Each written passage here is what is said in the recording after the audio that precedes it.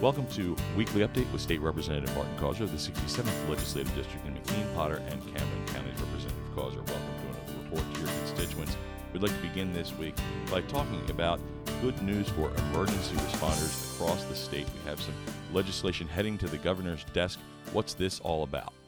Well, it's been a very busy week in Harrisburg as the legislative session winds down for the two-year period. We were able to pass a significant number of very important bills. Legislation that supports our fire and ambulance companies is certainly a top priority. And this week, I'm glad that we've sent to the governor's desk legislation that provides vital funding for these emergency response agencies. We all know that our fire and ambulance companies work hard every day to respond to emergencies and to provide life-saving services in our communities. And this legislation really focuses on recruitment and retention of personnel, which I think is vitally important. The legislation provides for a tuition and loan assistance program for higher education for students who volunteer for fire and EMS services. It also allocates $1 million to fund scholarships for EMS providers who successfully complete approved training programs to build on our EMS workforce.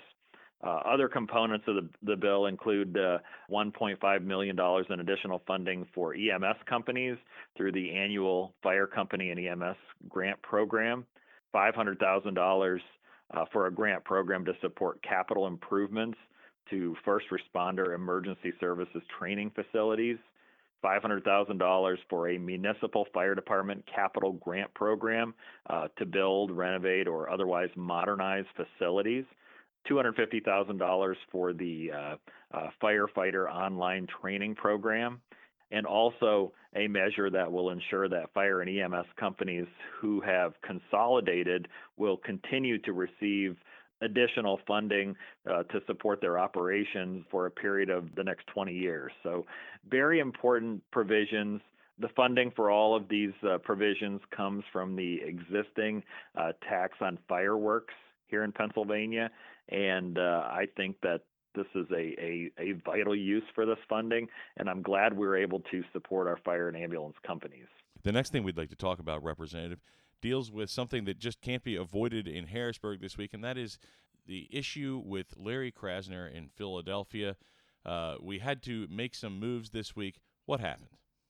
Well, crime is out of control in Philadelphia, and it's starting to spread out of Philadelphia.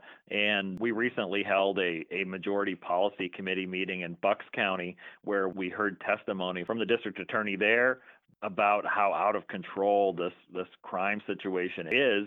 And much of this sits right at the feet of the Philadelphia district attorney, Larry Krasner. And it's very clear through the information that's been presented that the district attorney there is guilty of misbehavior in office. And under our Pennsylvania Constitution, the House of Representatives is charged with considering articles of impeachment when they've been presented about a situation like this. So this week, articles of impeachment were introduced as House Bill 240 and referred to the House Judiciary Committee because we need to restore law and order in Philadelphia and certainly across the Commonwealth.